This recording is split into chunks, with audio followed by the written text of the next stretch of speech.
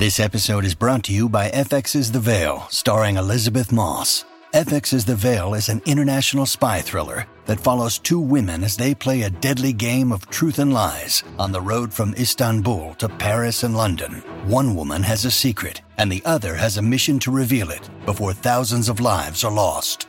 FX's The Veil, now streaming, only on Hulu. This episode is brought to you by Sax.com.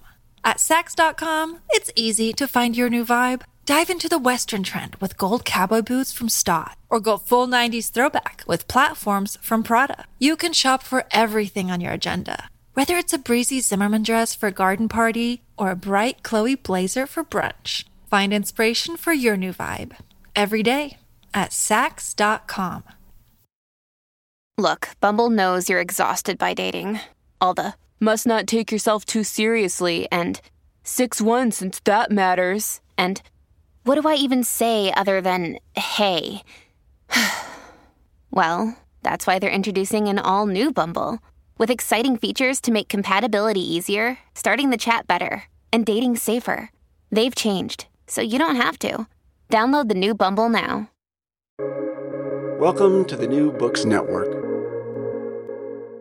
Hello, everyone, and welcome back to New Books in History, a channel on the New Books Network.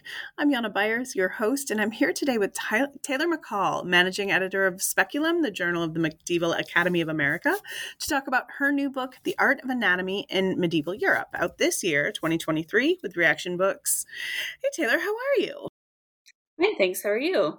Great. Thanks so much for joining me. Thank you for having me. Yeah, I'm really excited to talk. So tell me about what you do with Speculum. So I am the managing editor of the journal. It's a really kind of broad interdisciplinary journal. So we publish long-form articles on a huge variety of subjects, all relating to the medieval period. And then, of course, a lot of book reviews. So so that's really, I oversee the whole production schedule and back and forth with our publisher, which is University of Chicago Press. Just making sure each issue comes together, which is 4 a year. So it's a lot, but it's great. It's really super interesting work. It sounds like wonderful work, and it's important work. But yeah, that sounds like herding a lot of cats. Exactly. Yeah, that's exactly right. All right, so let's just jump in. And our first task is to place this in your intellectual world. So can you tell me how you came to be interested in medieval anatomy and how you came to write the book? Yes. So I started to be interested in medieval anatomy as early as when I was an undergraduate. I was at the University of Virginia. I had a really wonderful mentor in the art history department who his own work focuses on Carolingian scientific manuscripts. So earlier, but he kind of got me very interested in scientific manuscripts, which is not something I had thought about a lot. And I realized that there were a lot of images, associated with specifically medical texts that just really haven't received a lot of attention from art historians or historians in general. So that was kind of the initial prod into the area. And he really encouraged me to go further with my research and go get a master's degree. So I went to London to the Courtauld Institute of Art and did my master's there. And that was when I first started specifically focusing on anatomical images. And I realized when I was doing that thesis that there was more work to be done. And so was lucky enough to go to Cambridge and do my PhD there. It continues to be a really fruitful field. And so the book that I wanted to write initially was something that would be really accessible to a lot of different people. I could certainly have written something more in line with my dissertation, which was very, of course, academic and, full of lots of footnotes. But Reaktion gave me the opportunity to write something that, would appeal to a lot of different people and to undergraduates as well as hopefully graduates and beyond. And then, of course, just educated general audiences. So that was kind of the route I decided to take, and I'm super happy with the outcome. Yeah, you should be. That's one of the things Reaktion does really well. Mission accomplished in this case. It's a really readable book, but it's very smart. And listeners, this is a book you want to look at. The illustrations are fantastic. And I mean that in every way. Some of them are indeed fantastic. And then some are so precise and interesting. It's beautiful. It's absolutely beautiful text. So you want to look at this. And there is a link for you in our website, so you can go through and check it out. But yeah, mission accomplished there. It is a really, really lovely book. I love it though. And I'm glad you talked about how you just started seeing these images and really moved to them. But I think there's a question there of what actually constitutes a medieval anatomical diagram. What does it look like? Yeah. And that's something that I talk about a little bit in the introduction to the book.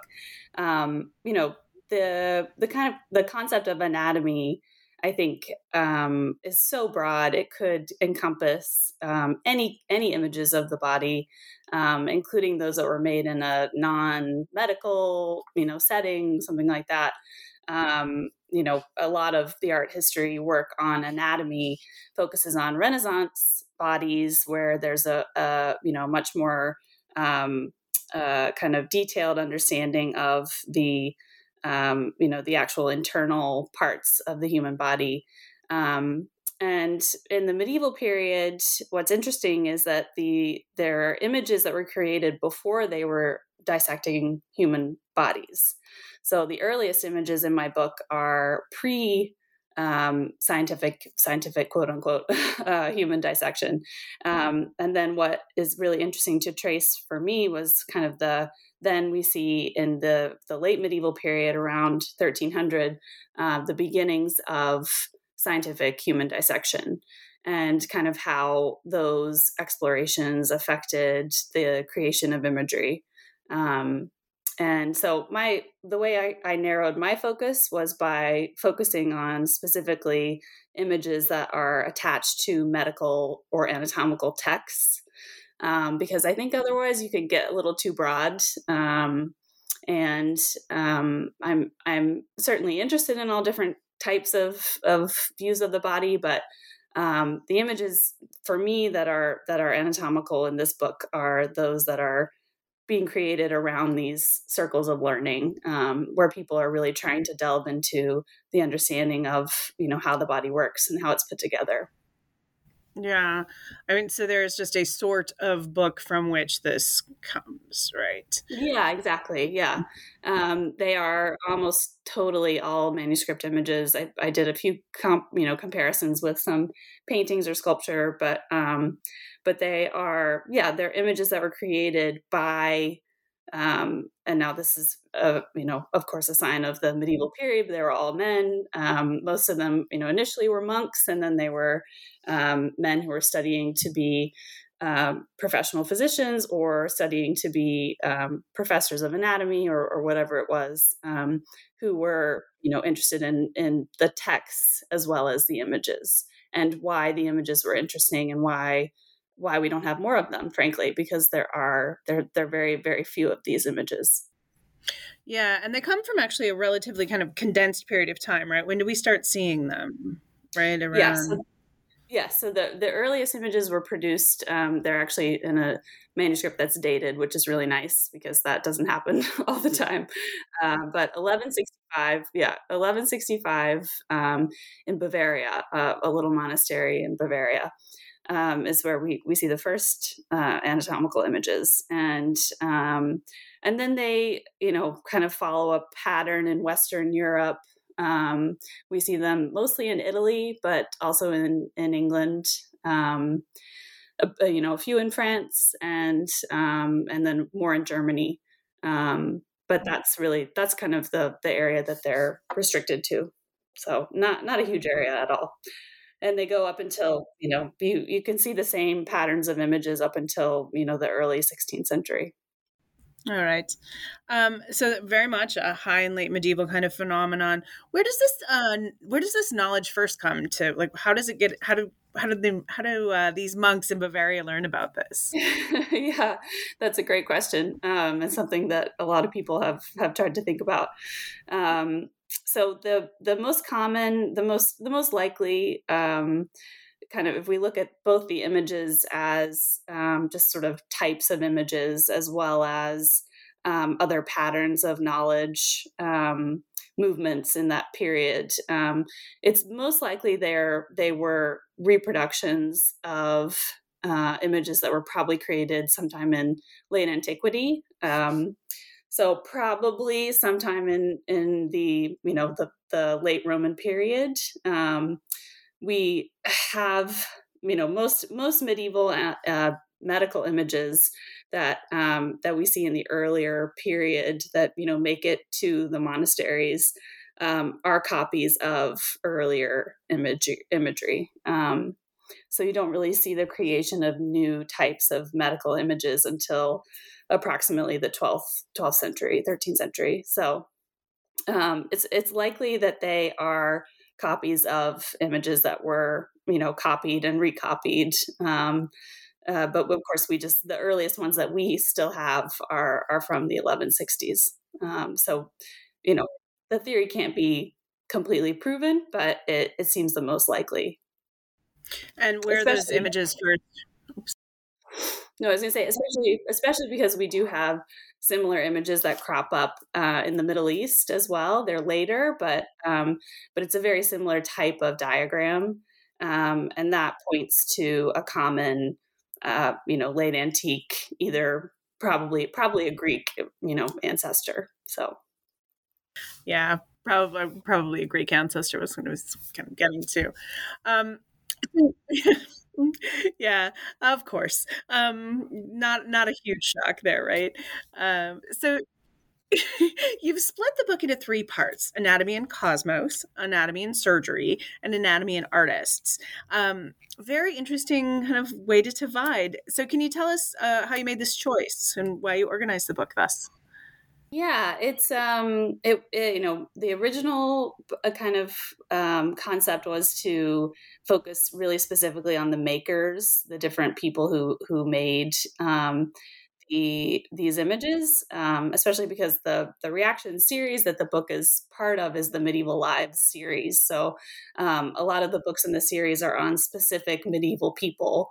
And the work that they did, or their impact, or authors, that kind of thing. So I wanted it to fit in with that, but I found that was a little bit too restrictive. So I decided to make it a little bit broader, and just focus on kind of the what I would say is generally generally chronological. So it starts out the cosmos. What I mean by that is kind of the interaction of anatomy with the heavens, and that includes spiritually. So the first chapter is anatomy in the monastery, which is of course the first time that we see anatomical images. And exactly what you're saying, why were these images important to monks in Bavaria in the 1160s? So that is something that I, of course, find very interesting as well, and get into. And another big aspect of medical practice in the Middle Ages was the connection to the zodiac, and the heavens. So the body, each part of the body was connected to a specific zodiac sign, and a significant portion of everyday medical care was bloodletting.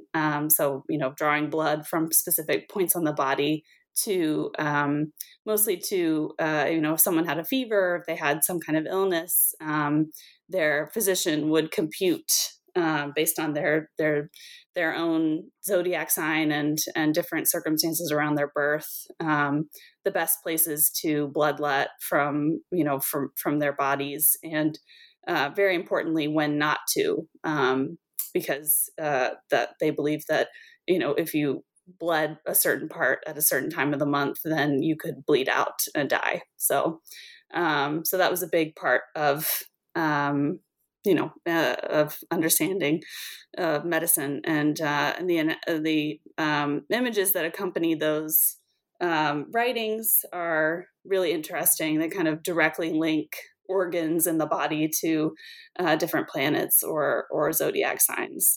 So those are fun images to look at. And then the second part is the surgeons. So the educated surgeons are the ones who really kind of initiated and pushed for anatomy to be part of medical curricula. This is mostly in Italy in the late 13th, early 14th centuries. And this is the first time that we also see them dissecting human corpses as part of their, teachings and learnings on anatomy. It was a very rare practice. It was not something that occurred very often. It did not spread to the rest of Europe until well into the 15th century. Did not become part of medical curricula, especially in Northern Europe, until the late 15th century. But it began in Bologna, around 1300. And so that's the role that the surgeons played. They were kind of the earliest, professors of anatomy, basically.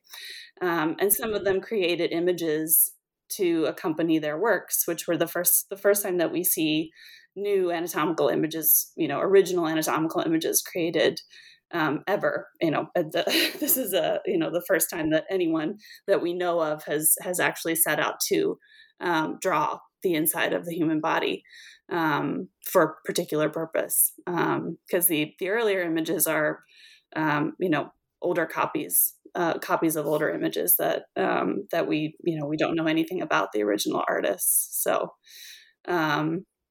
that's kind of the first time that we see that happening. So that was a logical, second section for the book.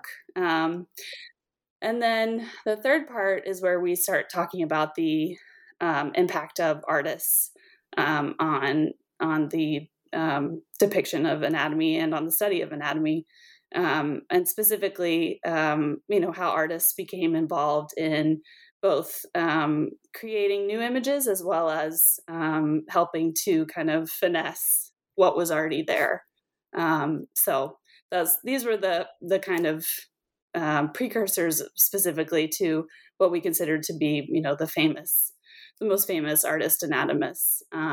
And I do get into Da Vinci and to, of course, Vesalius is kind of the most famous artist anatomist of the period. So that's kind of all included in that section. So yeah, and it feels it really feels like it covers the whole period, and it gives us this frame to look at and like what the purpose of these, which is a question I want to get to eventually. But first, like just to step back a second, what are these monks doing with the anatomical diagrams? Why? So I think that the kind of feeling that we have today as contemporary viewers, that there is a clear divide between science and religion. At least for most people, there are scientific facts and then there are religious beliefs. But that was not any kind of concept that existed in this period. So, according to what I have understood, what I, have read and in my own research, what I think is the most likely reason why these monks included anatomical images in, the first time they come up, it's in a book of otherwise, mostly religious materials, was that there was no sort of thought that, these images are, science, which is just very distinctive from our belief system. Everything was created by God. There was a reason why everything, why our bodies operated the way they did. And there was a way to connect every single aspect of our physical selves with our spiritual selves. So by showing, the way the bones fit together, or the way the veins ran through the body, these diagrams were meant to help a monk understand his physical self in relation to God's grand plan and his connection, your connection as your own body, your own self to the movement of the cosmos and the movement of the planets and the stars and your place within the universe, essentially. Right. Yeah. Okay. So then it's didactic. It's about the whole world. It's a reminder of the beauty of creation and how you fit in that. Yeah.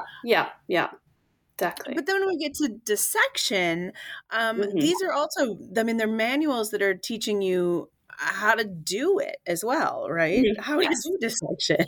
Yeah. It's interesting because the earliest anatomical manuals that were created by men that we know were dissecting corpses, we're set up as kind of a step-by-step. This is the first thing you should do. This is the second thing you should do. This is what you will see when you cut into the abdomen and that kind of thing. So it's that was definitely more for training purposes. They considered surgeons that were performing these dissections were doing so because they felt that it would help their students to see, for their own medical treatments, what's going on underneath the surface. And they believed that that was a really important part of becoming a surgeon or a physician, was to know, what was underneath the skin. So the actual text says so that, the physician might not accidentally err, might not accidentally mess up. Be able to know what organs were where and, where you should cut, where you shouldn't cut, that kind of thing. If you had to do some sort of procedure. So this episode is brought to you by Sax.com. At Sax.com, it's easy to find your new vibe. Dive into the Western trend with gold cowboy boots from Stott, or go full 90s throwback with platforms from Prada. You can shop for everything on your agenda, whether it's a breezy Zimmermann dress for a garden party or a bright Chloe blazer for brunch. Find inspiration for your new vibe every day at Sax.com. Your brain needs support, and new Ollie Brainy Chews are a delightful way to take care of your cognitive health.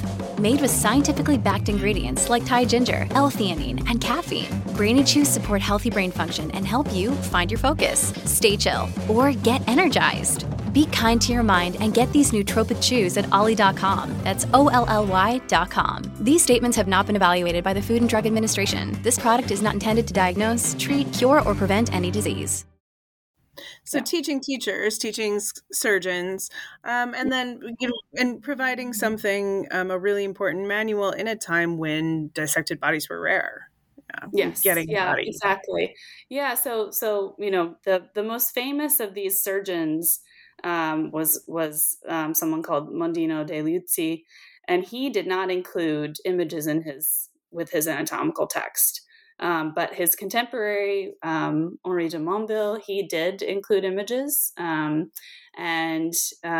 just described his decision to include images as helping his readers, because he knew that dissection was so rare and he wanted his students to be able to see what he had seen, basically. Now the images are, they're really not very, detailed. So it's not meant to directly reveal exactly what you would have seen, but more, give a reader, an idea of what was going on within the body when they couldn't access dissection themselves. So yeah. All right. This made sense to me. When I'm coming at this book, I'm like, and looking at the table of contents before I start. I'm like, cool, that makes sense. Anatomy. And then I'm like, huh. And the third section kind of gave me pause, right? And then when I got to the section about courtly anatomy, I was utterly baffled, and I had no idea what I would get. And it was a wonderful surprise, right? Because they look like just like every other annotated manuscript I would ever see. except where I'm used to seeing like Jesus and the Saints or like lords and ladies dancing, or even, I don't know, pigs doing silly things. There's like wombs and frontal connected bodies. So interesting. What's going on there? What is this? Yeah, it's definitely some illuminators, some artists, some designers, book designers getting creative, which is always really fun to see. So many images, in medieval manuscripts are, they followed a particular formula. There were, if it was a Bible, you were probably going to see a scene that you recognized, if you were lucky enough to be able to afford an illuminated book, which is an illustrated book. But the time period in which these books were created, which was 13th, 14th, 15th centuries, were kind of coincided with the rise of the middle class and the rise of universities in cities like Paris. And there was a huge book trade and a huge growing market for luxury manuscripts that were illuminated to a certain degree. And it's great to see. They're rare, but it's very great to see, that there were physicians or people who were just interested, in learning more about medicine, who commissioned these manuscripts, medical manuscripts, and that the artists were able to kind of, instead of some kind of fun scene of a monkey jousting with a priest in the margins, which you might see in a different type of book, you see the kidneys, or a group of students surrounding a bunch of dissected bodies. So it's a really interesting part of the story of medieval anatomy. So, yeah. They seem, and I mean, that seems so much more serious and scholarly and reasonable. Like, I'm much more interested. Why wouldn't I see a womb here instead of a pig, in a jousting or what have you? But that I was completely unexpected and really neat. The other thing that, I just said, yeah, they're beautiful. Yeah. Yeah, they are. They really are. I mean, that, some of these are not. Some of them are really kind of workmanlike, but these manuscripts are gorgeous. Yes. Yeah. Lots of golds, lots of really deep, beautiful colors. Yeah. They're remarkable. Yeah. And I mean, it's a little bit later and a little bit richer, but gorgeous. So the other thing that I was really taken by is some of these illustrations feel like diagrams. I mean, they really clearly outline organs or bones or whatever it is. And then some of them are very abstract and are clearly what they're just illustrating ideas as much as anything. So is that about purpose? Is that this difference here? Yeah.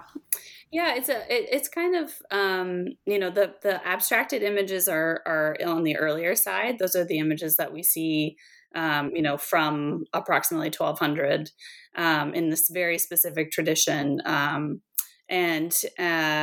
instance, you'll see an image of the female reproductive system, and if you didn't know that's what it was, you would have no idea of what you were looking at. It's extremely geometric, very abstracted, just a lot of shapes kind of put together, symmetrical and really harmonious and beautiful, but also, just hard to tell what you're looking at. So those images are part of, kind of an earlier medieval tradition of diagrams and reducing really complicated ideas into geometric, relatively easy to understand shapes. So what's interesting about something like the womb diagram is that it shows you not only kind of the structure of the womb, but also different types, different spots along the way of reproduction. So, there are little captions inside the drawings, and they say, the semen enters here, and then, it fertilizes, and then it enters here, and this is where the fetus is formed. And so it's a lot of different kind of ideas within a single static image. And it's interesting to see the ways in which the artists, came up with ways to distill this information into particular graphics. So, but yeah, as the Middle Ages wears on, and you get more into a desire for narrative images, or images that tell a story, or images that are more straightforward, not as arcane, then that's when we see you see a woman, a full body, and then a picture of her womb as it would appear, quote unquote, as it would appear if you were dissecting her. So so diagrams that are taken outside of the context of the body, that are abstracted, versus this desire for a little bit more naturalism. So it's a very interesting evolution. Yeah. Mm-hmm. This still leads me to wonder, you're right, they're not intended to communicate a unified imperial knowledge of the makeup or processes of the interior, which gave me pause when I first read it. I'm like, well, then what are they for? And I think now, at the end of the book, I do understand, but I think we should still probably make it clear. Like, I would still like you to explain it to me, make sure I got it right. What are they for? What are they meant to do? So, it really depends on the author. It depends on who was making the images. It depends on, what the images were meant, the place that they were meant to occupy within a particular text, the text that they were illustrating. So it's more of something where you're supposed to, have your own knowledge looking at these images, and be able to take yourself through, a diagram, and kind of take from it what you need to take from it, I guess. It's when I say a unified empirical knowledge, I mean, there were so many different competing ideas about, for instance, the role of the woman in reproduction. And, a big kind of debate that went on in the later Middle Ages was, the role of the man's seed, versus, what role did the woman play? Was she just a passive vessel, or, did she actually have some active part in creating a fetus? These debates were hashed out in classrooms. And a lot of what I do, as an art historian, as someone who looks at images like this, is try to figure out what these images were meant to, how they were supposed to interact with the kind of ideas that were going on in the classroom, and what was important for people to portray at certain times, because it always changed. Right. So sometimes it's just the basics of galenic medicine, and sometimes it's what you need to know about your astrological sign and what organ. Yeah, exactly. Right. And there were, anatomists, later on, especially, who took issue with things that the, kind of ancient authorities wrote. They said, Galen was wrong about this, and he, was wrong about this. And this is why I know this, because I, have looked inside a female body and seen it for myself. And, so, in the period, the only way to spread knowledge was through reading and copying these texts, or attending a lecture, or whatever it was. But, people didn't get around as much as they do today. So things were very slow and very localized. So it was easy for a text to be copied. The early diagrams that we have, they continue to be copied because I think they were very accessible and easy to see. The full-bodied versions of anatomy, and then the more arcane, abstracted diagrams were more difficult to for people to understand. So we only have 4 copies of those in 300 years. Right. So 300 years, and all over the world as well, or all over Europe at least. Yeah, exactly. All right. Yeah, that was a really big question, and I've taken up quite enough of your time already. So I just have one more, super easy. What's next for you? Oh, well, I am, working on a lot of different things right now. I'm working on an article that I've been trying to write for, years and years, that I'm determined to finish, which is about the female dissection scenes that you see in a couple of the manuscripts that I talk about. So delving a little bit more into those. And I'm also writing a commentary volume for a facsimile of an herbal manuscript that's in the British Library. It's Sloan 1975. It's a really, really incredible, very highly illuminated herbal that was done approximately 1200. So that's really fun for me to do because it's different. It's I haven't focused specifically on herbal diagrams before, but that's been an interesting project to work on. So that's kind of where I am right now, and hoping to get this article out as well. Good luck on that. I understand the projects you kind of had floating around in the back forever.